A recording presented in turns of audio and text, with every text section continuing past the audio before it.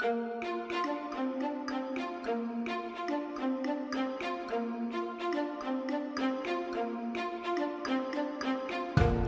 to the Postcard Academy, your weekly travel and culture podcast. I'm your host, Sarah Michatel, and I am back in London. I feel a bit like I cheated on my city with Mexico last week, but I am very happy to be back in the UK, and my mother is visiting me, so all is well.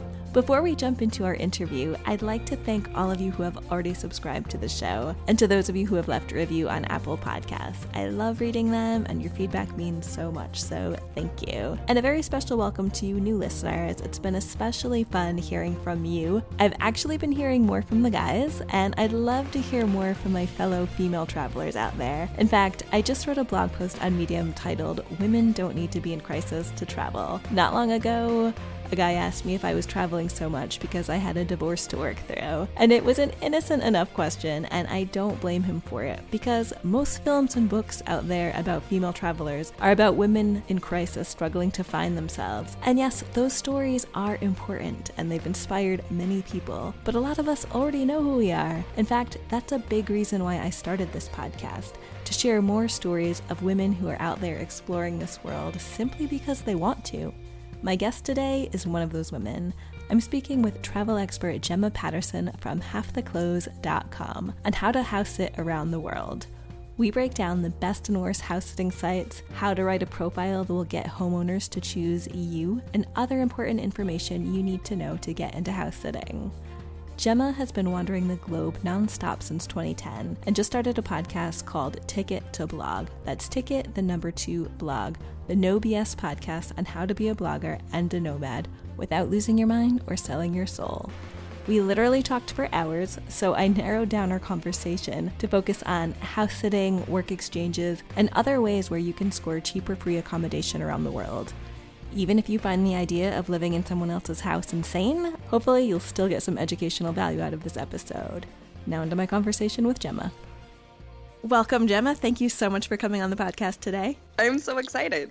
So where are you from in the U.S. and where are you right now? Well, I grew up in the Wild West, basically. I was literally a coal miner's daughter. I grew up in Wyoming, which is the least populated state in the nation, which is unusual because it's enormous. It's the 9th largest state. And so it's just really super isolated. It's 2 hours from my little tiny Wyoming town.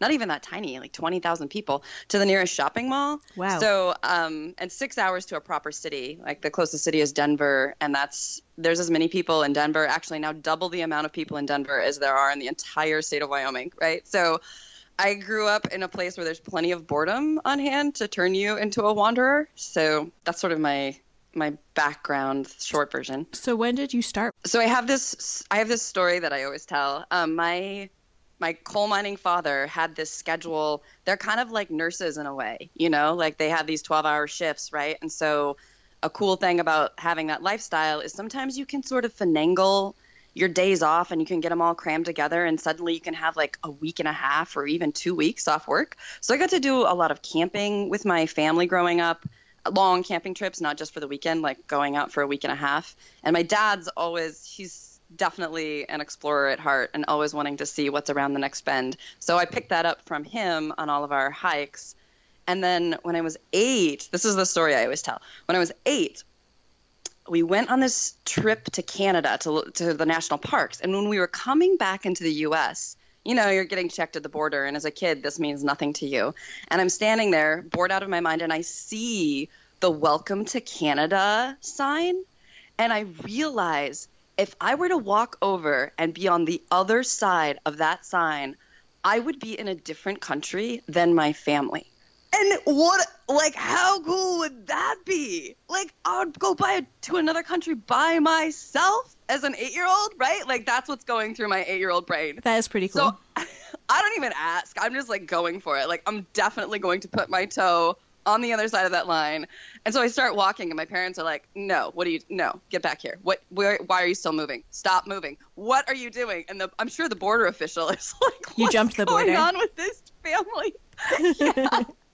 I got in so much trouble for that. So, I mean, maybe I started wandering when I was 8 or something. I know that excitement because as an adult, I was visiting a friend who grew up in East Germany, and we went for a walk, and then there was like this pole that just marked where Poland began.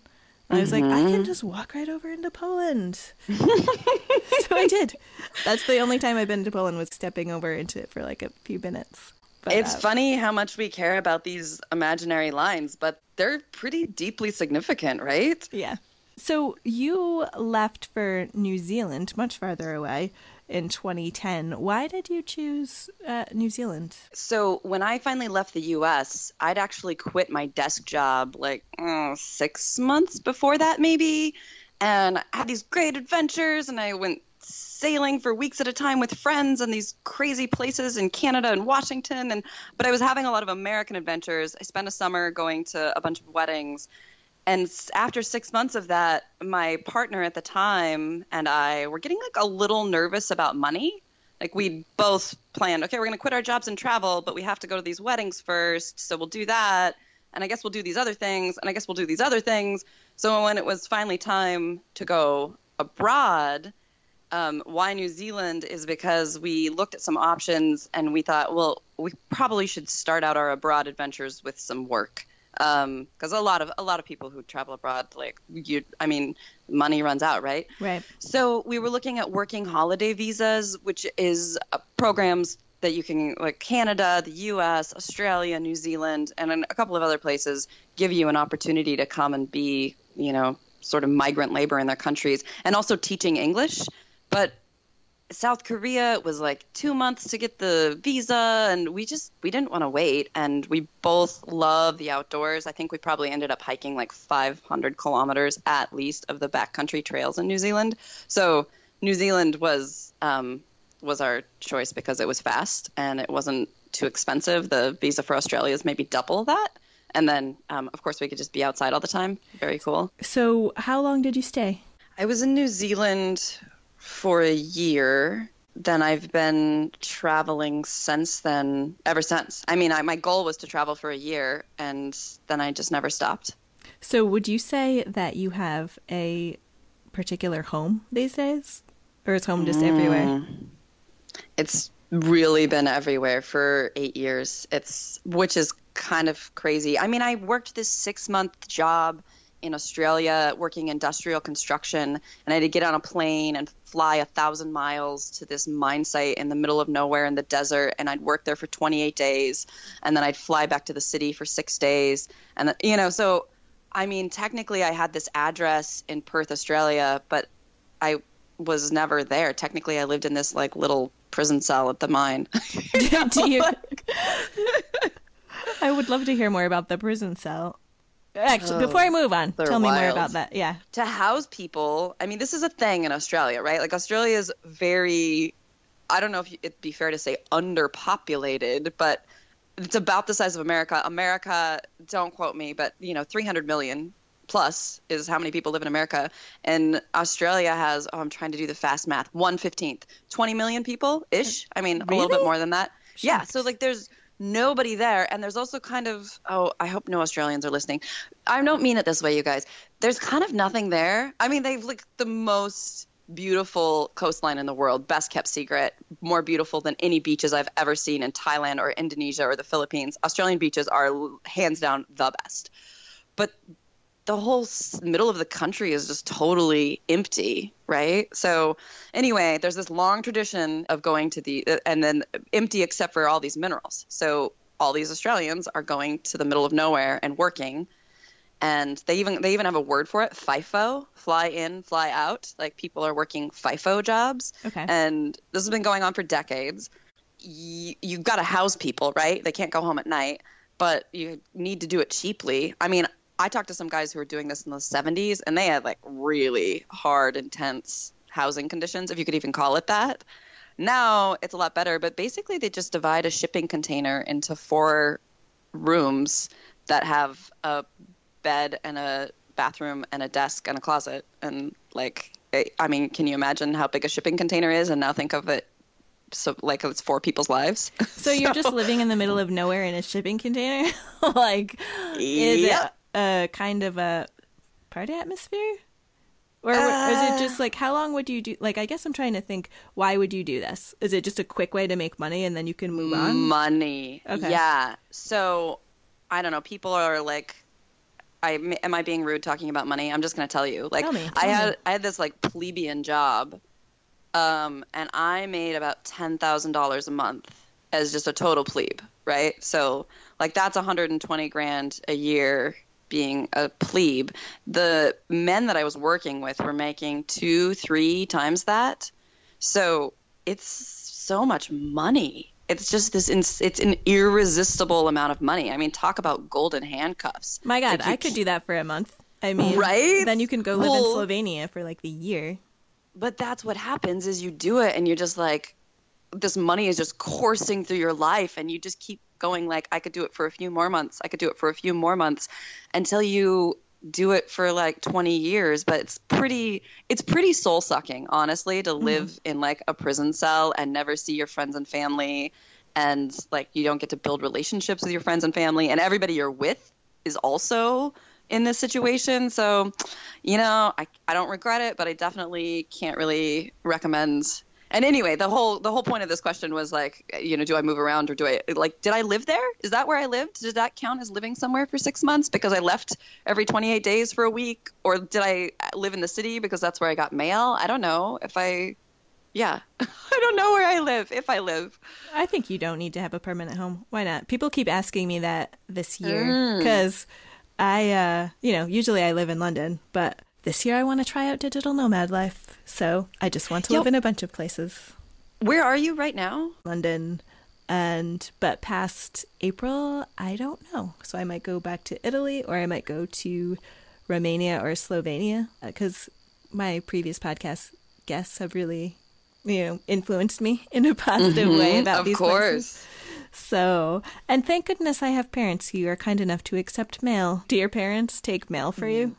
People ask me that question all the time. So no worries if you don't have parents that will do this for you. There are services. They're like $10 a month. They'll get your mail for you. They'll take pictures of it, and then like anything you want them to open, you pay per piece that you want them to open, and like scan what's inside. And all the junk mail, they'll just like put it in the shredder for you. But yeah, my mom is a highly capable, really awesome person who will definitely get my mail for me. I really want to talk to you about house sitting, because I know that this is something that you do a lot to save money when you travel. So to start, what is house sitting? I think most people would define it as taking care of someone else's home and probably their pets while they're away. But I think that it's also important to remember that you're essentially living someone's life for them, right? Like if their pets are on a schedule, you can try and deviate from that. But I don't know if you've ever, like farmers know this, when there's daylight savings, the cows don't care that the clocks change. They're like, nope, this is the time we're awake and it's right now, So I think that it's important to remember that house sitting is not just, I've got a free place to stay and whatever. Like you're doing someone else's life for them, all these little components, and you're using all of the appliances that they picked out that are special to them and sitting on the furniture that they picked out that's special to them. You're so right about animals, and they've got their own little clocks. I was at my grandmother's house watching Shark Tank, and her dog, like around 9 p.m. was like, it's time for me to go to bed. I want to go to bed. So I totally get it. So what motivated you to start house sitting and living other people's lives? So initially, I do have to say, I might have sounded from the last thing I said that I'm not into that. I'm so into it. I think that living other people's lives I've got so many ways in my life that I do this, and I think it's so incredibly fulfilling. So I was doing this other thing, living other people's life, called a work exchange, which is really incredibly fulfilling. You basically trade 4 hours of your time per day in exchange for room and board. And you get to live with a local family and you get to be part of the fabric of their lives. And it's just so cool and such an incredible way to explore any area. You have this instant network of friends and connections. It's really, really cool. But I'm an introvert. Me too. But you wouldn't know it from hearing us. Exactly. Well, it's not like I don't like talking. I just need a lot of time to myself to recharge. Yeah, that's true. Yeah, and maybe you'll relate to this one. I'm also a people pleaser. Does that happen to you? Yeah. Yeah. So these super fulfilling situations where I'm in somebody's house and their life and like being a really great guest all the time gets exhausting, right? And I don't like hotels. I feel like they're super lonely. I do love Airbnbs, but also like none of us are made of money. Well, I mean, if you are made of money, I would like you to contact me and maybe we should be friends. But contact us, whoever's out there who wants to be Airbnb friends with us. Right. So that's how I got into house sitting, is like, okay, I'm doing this thing that I really, really like, but I'm just not, I wasn't recharging as much as I really need to. And I wasn't focusing on my own goals. I mean, the first time I really, really started house sitting, I was in Australia and I was supposed to be getting a job because I had this working holiday visa, but I was having so much fun doing these work exchanges that I just I just didn't make time in my day to job hunt, right? And the clock's ticking. Like, I have to get out of this country. Oh gosh, now it's down to 8 months. Like, I really better find a job so soon. So I went and did a house sitting job for a week and a half. And after that, I was just like, oh my gosh, this is magic for me. I can do this really cool thing with people that's so fulfilling. And then I can switch to this other lifestyle where I'm still connected with people and, I'm helping these people and I'm getting to know their neighbors, but also having lots of time to myself. So I loved it. So really quick before we proceed with house sitting, the work exchange, that sounds really fun. Is there a certain group that you would recommend? And what kind of jobs were you doing? The top 2 sites I would recommend are Workaway and Hippo Help. Workaway is, I actually used to not like them, but they've come out as the industry leader and they're doing a good job. And I'm a pretty opinionated person. I don't know if that's become obvious. So I used to be kind of anti them, but now I love them. Why didn't you like them and what changed? I just thought that I didn't like their pricing structure. I thought that they were kind of like nickel and diming people. Workaway has totally changed. I can really feel like their values have shifted. They're just not trying to squeeze you into like whatever, and their pricing structure is awesome, especially compared to what else is going on in that industry. So Workaway's great. And then this new guy made this platform called Hippo Help, and it's free. So you have to pay for Workaway. Hippo Help is free, but because it's new, it's still getting populated. So definitely I always check out Hippo Help to see if it's what's going on in my area. And then Workaway's just been around long enough that it has most of the jobs. So what you're doing in these jobs, it ranges enormously. I've scraped anti-foul off the hull of a yacht in New Zealand, which sounds awful. It was great. We had so much fun because we were with this super cool family and we were just laughing and joking all day. In New Zealand, I was giving a pony a haircut and just, weeding the vegetable garden. I've milked sheep in Italy. That was super fun, and made cheese. That does sound fun. Oh my gosh. There's so many cool things you can learn. And I've built a lot of things, fences, QE trellises. I mean, really just whatever skills you have that you can bring to a property. Because if you think about it, we're all basically these days trying to have our own village, right? Like It's you and maybe your partner, and you've got your house with your 2 or 3 bedrooms and your couple of bathrooms and your garage and your cars and the toys in the garage and like never any time. Right? We're all trying to run our own little personal 2-person villages. And so when you join someone else's village and you show up in their life with energy to contribute to things that they never have time to get around to, they love it. And there's so many things to do that most places you just get to pick what you're into. They're like, okay, here's the 10,000 things I wish existed in my life. What do you like doing? And are you on your own or with other people? It depends. Some places I've been, you'll be there with a couple of other volunteers. I would say the majority, I or like the person I'm traveling with, the 2 of us, are the only people there. But that's kind of a personal choice. Like I said, I'm an introvert. Like, it sounds really overwhelming to me to be at a place where there's like 19 other workers and I'm working with them all day long. Right. Scary. Okay. Well, all right. I'm definitely going to check that out. Sounds fascinating. Where are you in the world right now? I just finished a house sit in Portland, Oregon. And before that, I was visiting friends in Philadelphia. And before that, I was climbing Mount Washington. And I guess I could keep going. But where am I now? Portland, Oregon. Do available house sits determine where you're going to go next? Sometimes. I mean, I'm sure as a traveler, you relate to this. Like, is there one thing that determines where you're going next? You know, I've lived more of an expat life than a digital nomad life. You know, I live in London. That's where everything is. I still love traveling, but London is like my home and my base. And then everything else tends to be, you know, a weekend or a week, or if I'm doing something like more slow travel, 2 months in Italy, say. But I haven't lived the type of life where you're living, where you're always somewhere else and you don't really know where you're going to be in 6 months. So for me, this is a completely different world. Okay, so I just got the impression like, oh, look at how much she's traveling. And I just did that funny thing where you assume everyone else is just like you. So... I'm an aspiring Gemma. Okay, so sometimes I'm in like mostly house sitting mode, you know, like I'm working on a project or something and I just want to mostly be house sitting. But then we all want to spend time with our friends and family, right? So a lot of times I'm thinking about where those things fit in. I went to circus school for 6 months of 2016. So I did a little bit of house sitting while I was in circus school. Wait a minute, like, circus school? I know, crazy, right? What made you decide to do that? Are you performing now? Oh, I wanted to do it my whole life because who doesn't love to play? I mean, it's so much fun. Really, really fun.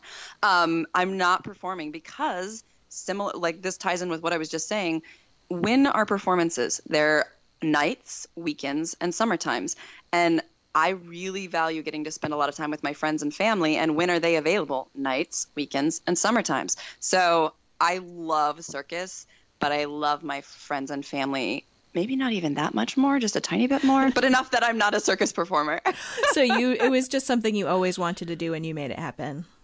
Yep. That's so cool. Back to house sitting. Is that what we were talking about? I'm pretty sure that's what this was supposed to be about. Yeah, house sitting. Great. Let's do it. What's been your best experience so far? Good question. I don't yet have any this French villa mansion in the countryside where I got massages and fed by the butler every day because I guess the butler would be taking care of the house. You're just watching the cat. I think probably my favorite house sit was in Kansas City. And I think I just loved it because the homeowner was really cool. She was just so fun. I actually went to Kansas City for a storytelling conference earlier this year, and I ended up staying with her, and she's just great. She was so fun to be with. Her cats are really cool. She's, lives in a beautiful neighborhood. Kansas City's just such a cool city, and it was the place where I took my first trapeze lesson. So I think probably that could be the whole reason.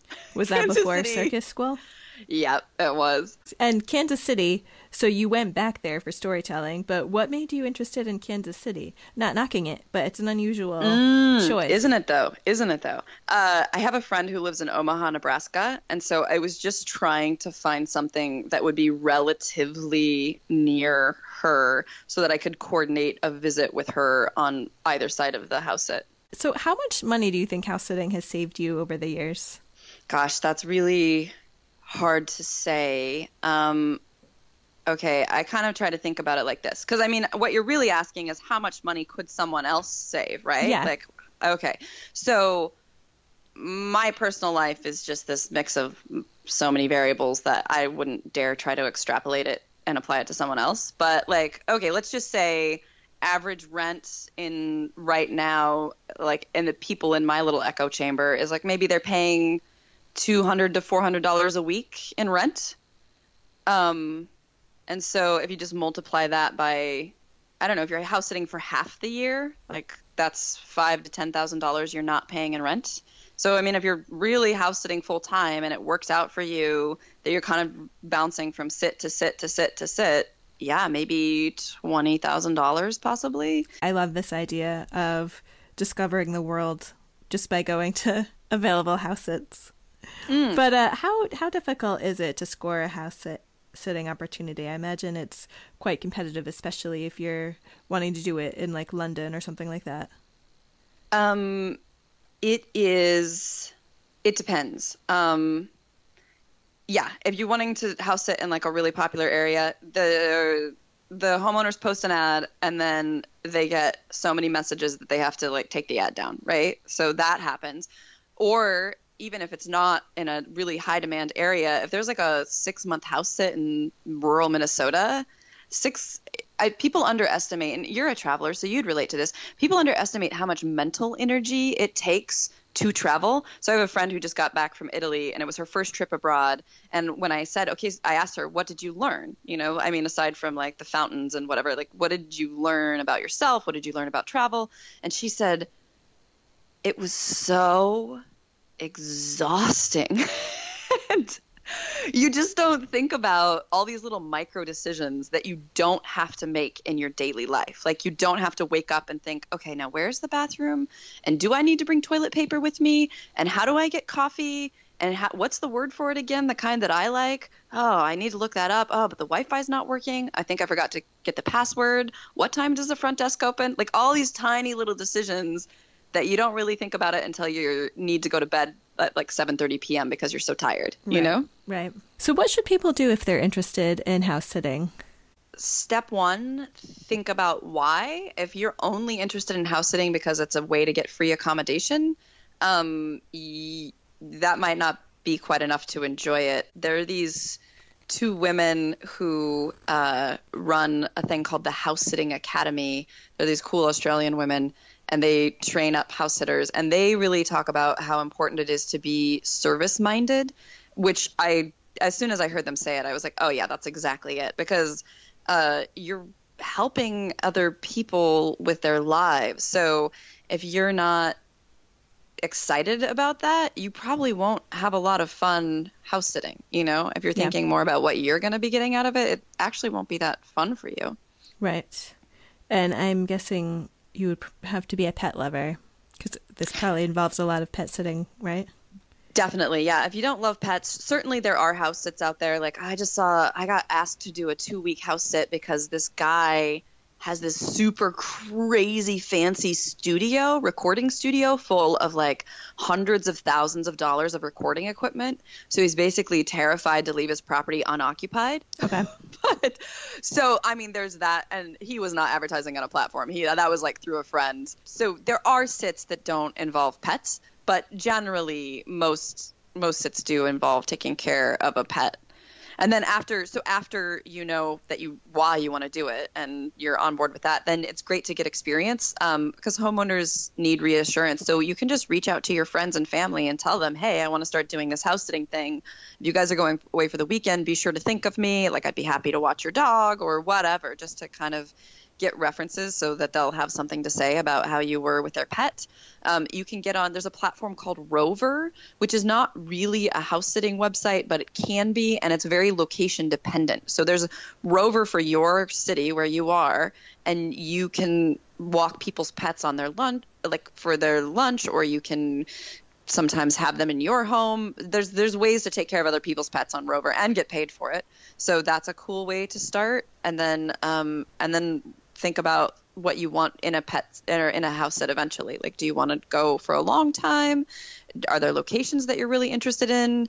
And then eventually you'll have to join a house sitting platform. But I encourage people, don't commit to a platform until you find a house sit on it that you really want. I mean, maybe it's not going to work out. Don't think that you're going to pay your $50 or 117 if you're a certain platform that I really don't like. Don't think that you're just going to pay that money and then like definitely get that house sit. But that's how I decide which platform I'm going to sign up for right at that minute. Can we talk about your favorite house sitting sites?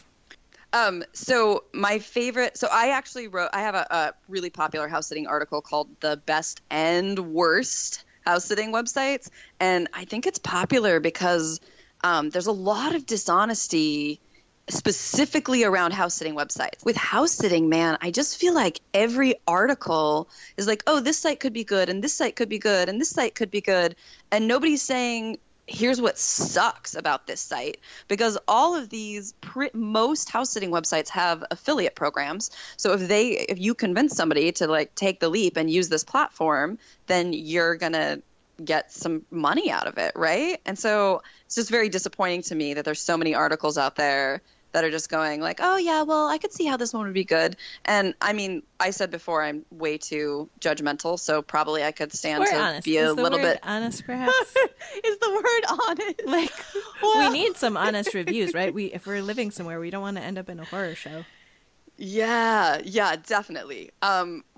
Yeah, sometimes I ask myself maybe if I shouldn't be quite so ruthless, but you know what? The way it is today, I am. And so I thought somebody needs to write about this stuff, especially because I guess I'm going to tell you my least favorite one first. Everybody was raving about trusted house sitters, and I think they're the worst platform. Okay, that's not super fair to say. Okay, I think they nickel and dime people. I think they're one of those websites that's trying to constantly force you to do things that you don't really want to do, like putting up little walls like, oh yeah, you can do this as soon as you do the thing we want.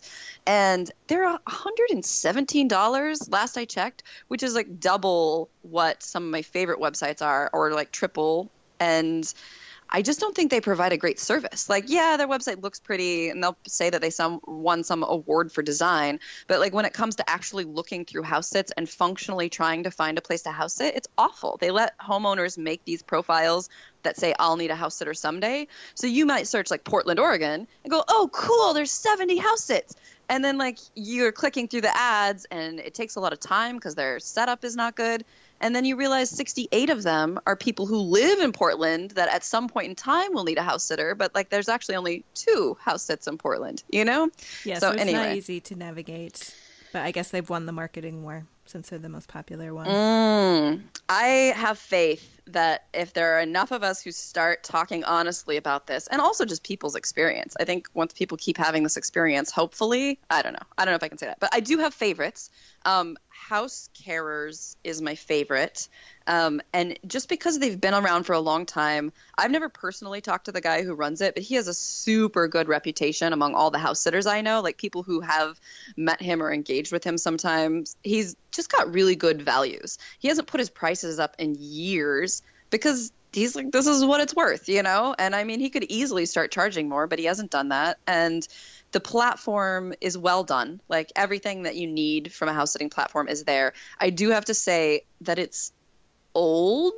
I mean, it's been around forever. And I don't know if you know anything about tech, but like each time you're iterating in technology, you kind of have to reorganize these massive amounts of data, and it's really hard and really expensive, which is why you get some of these websites, not just house sitting, but like kind of any website in the world that's, you know, really usage heavy, and it kind of looks like it's still 1990s because it's really hard to make the shift to pretty. So that's kind of the only thing that I don't like about them, but their ads are great. I don't feel like they're wasting my time. I'm never clicking on something that isn't relevant to what I want. So yeah, House Carers is great. And then Nomodor. Before we move on to Nomodor, how much is House Carers? The fee? $50 a year. And I mean, he's got to change it someday because of inflation, right? But it's been like that for ages, and I have no reason to believe that it'll be going up anytime soon. Okay, great. Thank you.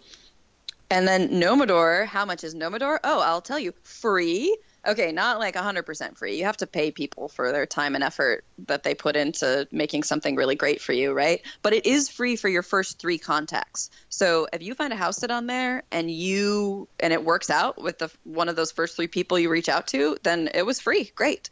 And then the other thing that Nomodor does that nobody else does, or at least not that I've found, that I really like, is they let you have a quarterly membership if you want, and that's $35. Or yearly is $90. So that's really cool because if you're thinking about house sitting, like, probably, maybe, I don't know, I guess I'll try it. It kind of sucks to be like, okay, I'm committing for a year. This is an entire year membership, you know? So I think it's really cool that they kind of just let you do this tasting fee. And then because they're newer, They have a really pretty website, and they do a really good job, as good as House Carers, I would say, with like just having all the information about a sit really quickly, visually accessible, so you're not digging through ads. And they protect house sitters. I think this is really critical. Another site that I don't like is housesitter.com, and readers write in all the time asking me about this. Other house sitters I know they're on that site and they're getting spammed. Like they're getting homeowners writing to them that it's actually a spam thing, and potential like identity theft issues. God. So Nomador protects house sitters from that. They won't let homeowners click around and look at house sitting profiles unless they've had their identity verified. Like I think they have to send in like a picture of their passport or something. So that's super cool. And then they also, and Nomador has this two-way review system like Airbnb, right? So like all the other platforms are like, what did you think of this sitter, right? But there are crazy homeowners. Like, how about what I thought of you? Because that's important too. Yeah, I was actually just thinking about safety concerns because, you could be going, I don't know why I'm having like these nightmare thoughts in my head. I'd be like just showing up and then it just actually being a crazy person. But in reality, I guess Airbnb is the same thing. It's not like they're doing these extensive, background checks on anyone can just start an Airbnb today. Really. Mm-hmm. Yep. So anyway, I like that Nomador has that two-way review system. That makes sense. And then you asked for 3. So the third one is not a house sitting platform per se. It's this thing, I think I mentioned it before, called the House Sitting Academy. And before I go into talking about this, let me just tell you, it's money. Like it's like $197, but I think they're having to put the price up soon because it's those 2 Australian women that I mentioned earlier. It's like their whole life's work. Like They're full-time house sitters. They've been doing it for years. They're really good at packaging like how to do this and I actually found them randomly and I reached out to them and said, oh my God, you guys are doing such a good job with this. And I'm never going to take the time to package all of my house sitting knowledge. Like I would like to connect other people with what you're doing. Like tell me more. Let me look at your products. Let me see what you're doing. And yeah, it's like so this House Sitting Academy thing, the PDF of like what you go through in the academy itself, it's 9 pages. Like just the outline is 9 pages of here's what it covers. And they're really small. Like they only let 10 people in at a time. So they have time to give individual attention to every person and answer every single question. And then the reason I think of this as like a house sitting platform in my head is because at the end of it, you get into this secret Facebook group because let me tell you what happens as a house sitter. Okay, this is a great example. This house sit that I just finished in Portland, Oregon, this woman needs a house sitter for March 15th to April 15th. And she's like, would so love it if I could come back, but I have a different life to live March 15th to April 15th. And that's what's always happening to house sitters. Like all these homeowners are always asking us to come back. They really liked us and they want us to be their person again, but like the schedule doesn't work out. So this Facebook group is where people are posting sits from homeowners that have asked them. And it's cool because that the home's like not going to be crazy, right? You get to talk to somebody who's house sat there before personally, and that can tell you if there's any like quirks or whatever. And these homeowners also know what they're looking for in a house sitter. That's something that you don't necessarily get on a platform. And then, if there's a communication issue, it can turn into a drama, So the House Sitting Academy isn't a platform, but it's definitely good. I would even consider paying just to have access. Last night, I saw one on there for, I don't know if you know San Miguel de Allende. San Miguel is like this cool expat enclave in the mountains. Anyway, I was like, ooh, should I go to Mexico? Could I go? So anyway, it's not a platform, but like people in this Facebook group are always giving jobs to each other. And it's way less competitive than a platform. And you can get access to that secret group if you go through the House Sitting Academy. Exactly. Yeah. And the Academy not only talks about how to become a house sitter and how to market yourself and should you have your own website and like all of these, and then how to deal with house sits and what's your checklist and how do you deal with homeowners and what to do if this emergency thing happens. It also talks about like this nomad life. I think they interviewed like 60 people. So they've got 30 to 60 stories about how people who are doing this in their 20s and people who are doing it who are retired and couples and singles and old and young and all that jazz. Very cool. And so, yeah, you mentioned marketing yourself. We are sort of competing against other people for these house sits. So do you have any tips on what would make a good profile? What are some things we should include? Yes. Put yourself in the homeowner's shoes. Think about what you would want to hear. Don't sit there and write like what I want to say about myself. Think about, okay, I'm about to hire a house sitter. What do I want to know from them? Hire's the wrong word. A lot of these are unpaid, but like, I'm about to select. And then answer the prompts. Like, I'm shocked if I play homeowner on these platforms and click around. I was shocked at how many people just have like a 2-sentence thing like, oh yeah, I'm Tom and I like dogs and would love to house sit for you sometime. So don't be that guy. Don't do that. And then, yeah, just talk about your experience with pets. Did you have them growing up? Do you have favorites? And then again, with like being an animal lover, say it if you're an animal lover. There's a woman who has a cool website where she blogs about her house sitting experiences. I think it's called reallytrulyliving.com. And she talks a lot about what's involved with, caring for pets and how to, I don't know if she talks about profile stuff, but, and then home care. Have you been a homeowner? Can you empathize with being a homeowner? I mean, I've never owned a home, but I certainly know what it's like to take care of property. And do you have experience with like spas? Do you have any skills? Are you like, handy? If something breaks, are you going to be able to fix it? And not that that's required, but something to put on your profile if you've got it. And then what will it be like for their pets? Like, what will the experience be like for their pets? Because a lot of times they're like 9 to 5ers. So it's fun to tell them, like, I'm going to spoil your pets like crazy. I'm working from home. I'm going to be there all day, cuddling them all day long. They're going to love it. Like, your pets are going to think it's the best thing that ever happened to them. And then what will it be like for their home? Like, how do you tend to pick things up? Do you tend to get the dishes done? I don't know if I'd go mentioning that I didn't, but if you do, that's the truth, like the neighbor's never going to come knock on the door and be like, whoa, big mess in the living room, like say that. Those are all good ideas. And so say we get a house sit. What should be on our checklist of things to ask the homeowner just to make sure everything goes smoothly while we're there? Basically, day-to-day operations. Like, what do the pets need? What do the plants need? What do you need? What about the mail? How does that work? Home security. How do they like their house to be secured? How the heat and AC work. I usually have them give me a tour of their house just to see it from their perspective, because I also don't like opening 5,000 different cupboards trying to find a cheese grater or a certain type of, sheet or pillowcase or something. So having that tour really helps you get oriented to somebody else's stuff and space. Find out if there are any quirks. Like, it was really helpful to know at this one place, for instance, that the freezer would pop open really often. So, like, to be careful not to let the freezer run really hard because it's hanging open. Where are the cleaning supplies? Wi-Fi limit. In some countries in the world, Wi-Fi is not unlimited. So you need to know if it's okay for you to be on Skype for an hour with your family. And then emergencies, like how to deal with pet emergencies, vet phone numbers. If the pet's ever gotten lost, was it easy to get them back? How do they do it? If there's like an earthquake or something, how to shut off the utilities. If there's a fire, how to turn off the electric panel to the house. What's the local 911? Not every country uses. Most countries don't use 911. It's like 000 or 111. So just making sure you know those local numbers, and then info about their trip. Emergency contacts while they're gone, any authorized contractors if somebody needs to come in and fix something. It's a lot. I mean, I always tell homeowners this takes an hour, so set aside an hour. This is how long it's going to take to go over this. Have you had any emergencies or any scary house sitting experiences?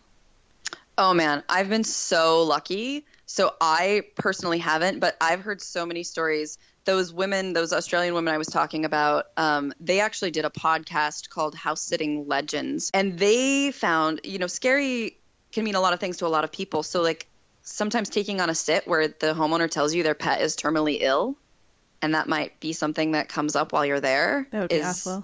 Yeah. Yeah, intense. And then just today in that secret group I mentioned from the House Sitting Academy, somebody was saying how they've found like hidden cameras. Yeah, like this is so violating. That is creepy.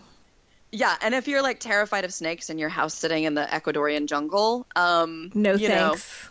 Yeah. And then there's this wild story. There's a website called passingthrough.com, more house sitters chronicling their experiences. And they were in this crazy bushfire in Fiji. So they just got there, and all of a sudden there's this wildfire racing toward the property. And they're like, and then even more intense, you should definitely read this story. I think the website's called Above Us Only Skies. They were in the middle of a Category 5 hurricane, the biggest one on record in the Atlantic. And their story's crazy. Like, so they just start out in the morning. They know the hurricane's coming, right? Everybody knows. Everybody's been preparing. So, they wake up in the morning, have their coffee. Okay, well, the skies are starting to get dark. Okay, well, the hurricane's probably going to be about here. I guess we better go inside and lock everything down. And then they're just sitting there as the storm is like growing and growing. And now they can hear like things hitting the walls. And now the mango tree is like in the pool. And now a tree fell on the car. And now the storm is like tearing at the doors to get in the house. And all of a sudden these doors come flying open. And they go rush to try and close them, and the guy gets his finger smashed, like pretty much just right. And so, but like you can't get medical care in the middle of a storm. So now they've got this drama with these doors, and they realize they can't. There's nothing they can do. So they have to go essentially to a large bathroom, right? It's like the size of a closet. They all get into this closet. He's like got this smashed finger. The storm is right outside the closet door. Water's coming in, like water's maybe getting into the electrical outlets because smoke's coming in. And like, there's just this raging, their ears are popping because the pressure changes in the storm. And they literally don't know what's going to happen with their lives. Like, you should definitely read this story. It's so intense and crazy. Above Us Only Skies. It sounds like they made it, thankfully. Yes, they lived to write about it, and it's really incredible, and thank God that's never happened to me. Usually things go well. Sometimes you can have a horrible natural disaster. Yep. Before I let you go, I would love to hear some of your other free accommodation tips. I know that you have also written about this on your blog as well. It sounds like you've done a little bit of everything. And so I already talked about the work exchanges earlier. That's my favorite. I want the entire world to work exchange. I'm constantly getting people to start hosting. I'm constantly convincing other travelers that it's the best thing in the world. I feel like everybody knows about couch surfing, but maybe not. So couch surfing is this thing where if you're a host, you can say like, hey, I don't have much, but I have a couch to sleep on. Or you could, if you have a guest bedroom, cool. Like that happens too. And then a traveler is like, cool, I would love to sleep on your couch. And then you just connect. And I've couch surfed lots all over the world. So that's a cool method. Language exchanges are really neat. I haven't gotten one to fit into my calendar yet, but essentially you're getting free accommodation and food in exchange for helping people learn a language better. And it's usually English. And it's often like business people who need to practice their English to be better in their jobs. Now, where would you find one of these? Because I do language exchanges all the time, but it was just like a mutual language, like a language exchange where we're doing Italian and English. And so there was never, like, it never would have occurred to me to do like an accommodation thing. So how would you find that? I know the one website that I know about for sure is Deverbo. And then, there's of course like hacking there's lots of ways to hack your housing, like sleeping on an overnight bus or train, sleeping at the airport, camping. And then this is becoming super popular, sleeping in your car. But not just, people are living whole lives now. I feel like I've done this twice. So I lived in a van in New Zealand for a year and then in the back of a truck in the US for 6 months. And I think, like people who are spending money on housing and instead getting to spend their time and attention on the things that they really, really care about. This is becoming a real, legit, genuine thing. Like these aren't just like weirdos down by the river anymore. These are people, these are authors. I just interviewed for this project I'm working on, Jimmy Buffett's tour writer. Like he's a journalist and he lives out of a van. There's this baseball player, Daniel Norris, in the off season. He lives out of a van. Like this is a way to have control over your time and attention, and more people want to do it. Like there's a woman who her goal is to inspire women to get out and like, I know this is something that you care about. Get out and do it. Yes. Like seize the day. She's actually her name is Case. She runs a website called Case of the Nomads, and she's doing a Kickstarter right now because she's biking 3,000 kilometers across New Zealand just to inspire other women to go, I would love this to is talk possible. to her. Yeah, that's awesome. Yeah, I'll tell you all about her. But yeah, so anyway, this is becoming a real thing. Like getting control of your time and attention by not paying for a place to sleep. And people, it's becoming such a big deal that I realized that the big barrier to entry, right, is getting your vehicle to live in, right? And you can try like Craigslist or Gumtree or Trade Me, but it's really difficult to dig through all of that stuff and find just the thing you're looking for. So I got some of my tech genius friends to help fix this, and we're going to make a website called wanderlife.com was taken, so we have to like lose the M, wanderlife.co. Oh, I'm postcardacademy.co. Because yeah, I saw oddly, somebody has postcardacademy.com, and it's a school, like I think a children's school. I think maybe it's not even anything. Whatever, it's taken. But .co is cool. Yes. Oh, it's totally cool. It's totally cool. So we're making this website called Wanderlife, and we just put up the like front page so that you can go there and get told when it's going to be ready, and maybe even be one of our beta testers, because we want to have a map where you can just see vehicles to live in, but then also or get the money's worth out of the van that you have. Because if you're selling your van, like Casey, the woman who's going to New Zealand to do that big bike thing, her van's in Lincoln, Nebraska, and there aren't very many people in Lincoln, Nebraska who are like, oh, cool, you know what, that's a great idea. I totally want to have control over my time and attention by living in a van, right? Like, so she doesn't have a place to tell people elsewhere who are totally ready that, hey, I've got this van and here it is, and come get it. And then like once you get it, I talked to one woman, this wolf biologist who lived in a Prius, and she got a lot of interesting information about like how to make a table that hangs from the hatchback, and kind of like we want to create sort of like a Pinterest section, but that's like very specific, and that you could even look up the make and model of your car and see exactly what other people have done with it down to like the measurements. And then one guy even wants us to have a dating site of like people who are into doing the wander life. So yeah, there's so many ways. Like just for like van living. Yeah, I mean the word is van life, but really like people live in trucks, they live in buses, they've converted old bread trucks, there are tiny houses. So anybody who's down to live the wander life can come to the wanderlife.co and check it out and try and find the thing that works for them. Your website is called Have the Clothes? Yep. So what should we be leaving at home if we're living this nomadic life?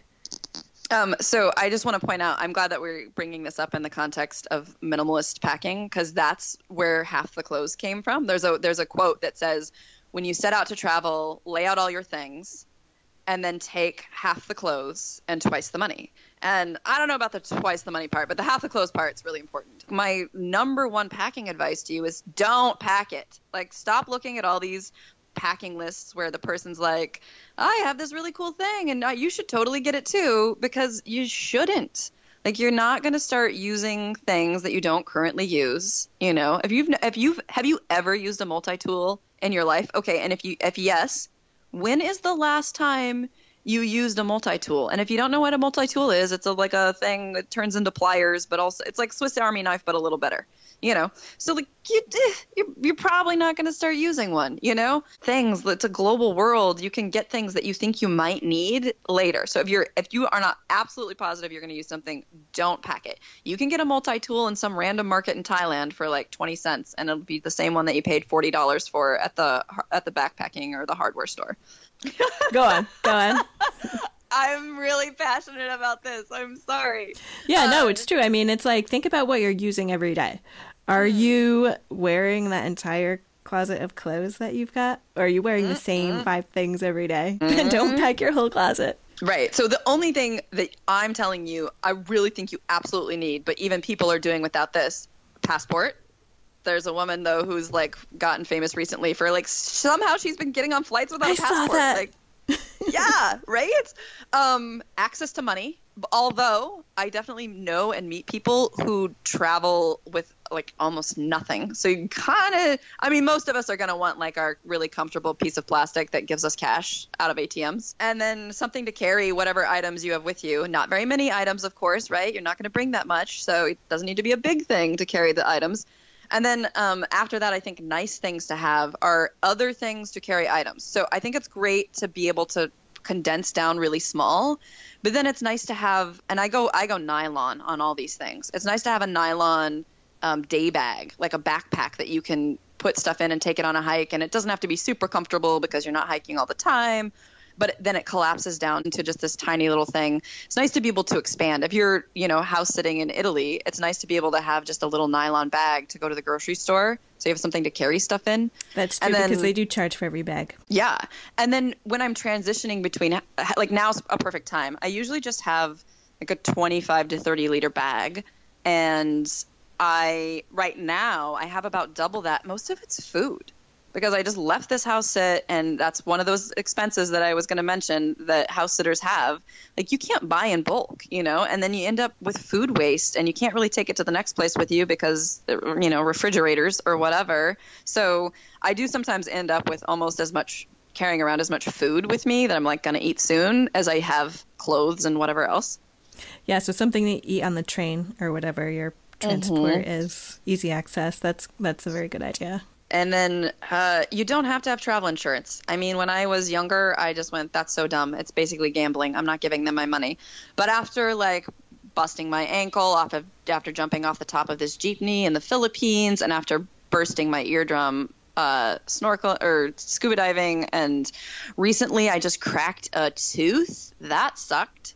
Thank goodness I had travel insurance and was able to go to the dentist. So was that in the US?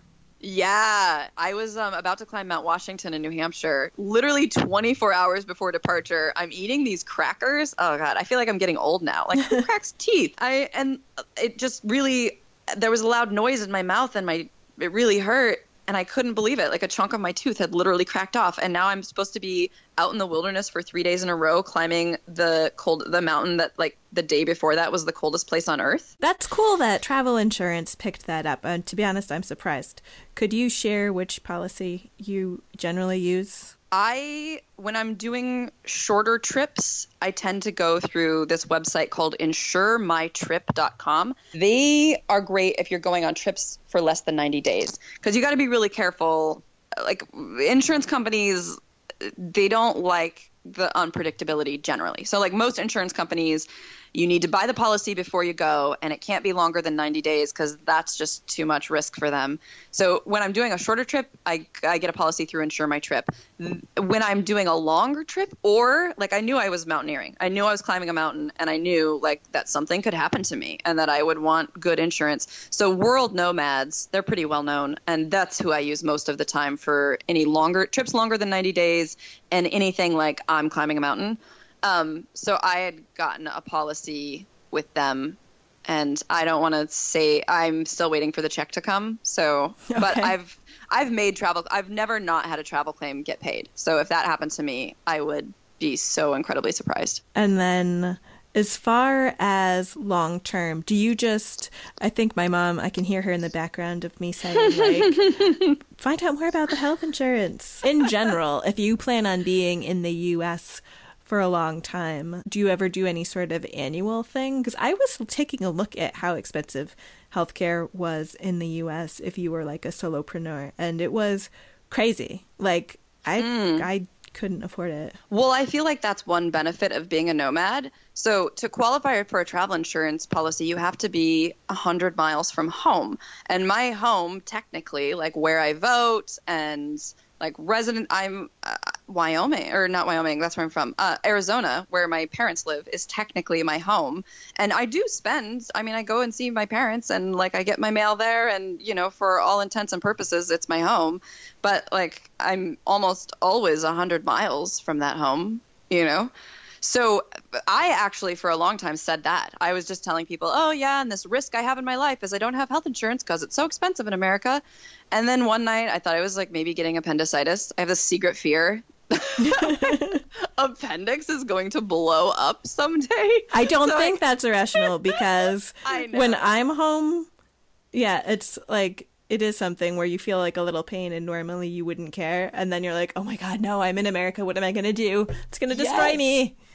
Yes. Okay. So I was like, Gemma, how expensive is this insurance that you keep just saying it's so expensive I can't afford it? Like, wait a minute, can you afford it? So I checked, and I was so embarrassed a travel policy for what I was doing at the time was $80 a month. Like, I'm an idiot. It was not unaffordably expensive. I'm so dumb. And even the one that I just got to climb Mount Washington, it's $100 a month compared to what my American friends are paying. Yeah. Oh my God, that's so affordable. Much better. My mom is going to be so happy. I'll just tell her all of these different policies that I can use. But Gemma, thank you so much for chatting to me today. You gave such great advice. Where can people find out more about you? Thanks for having me. This has been really, really fun to talk to you. Okay, so let's see. Where can people... Well, halftheclothes.com, that's kind of my home on the interweb.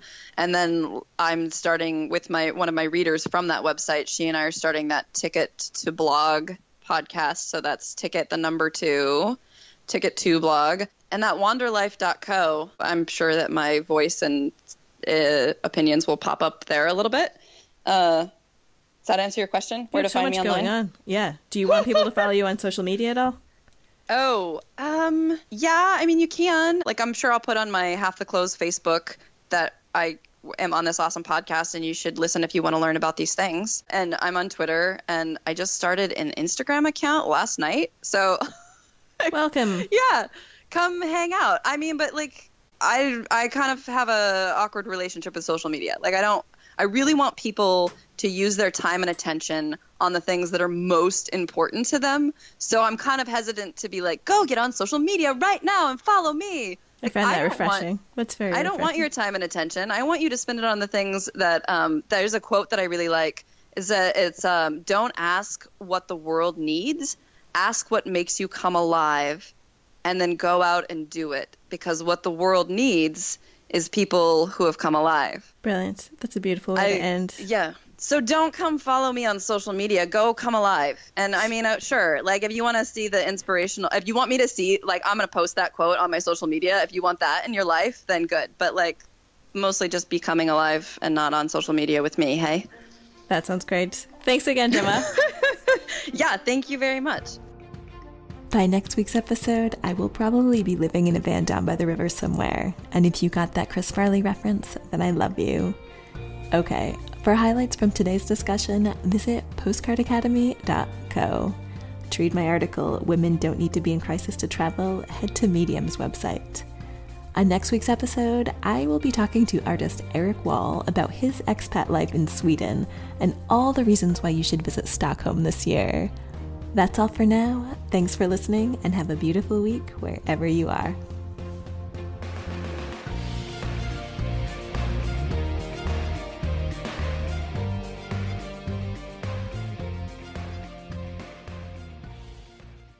Hey, let's continue the conversation. Head on over to my blog on Substack for more content on how to thrive through better communication, stoicism, and global exploration. That is right, blogging is cool again over on the Substack platform. There you can chat with me in the comments, and I have plenty of bonuses for paid subscribers, or you can just read for free. So click the link in the episode notes to access the Substack Live Without Borders.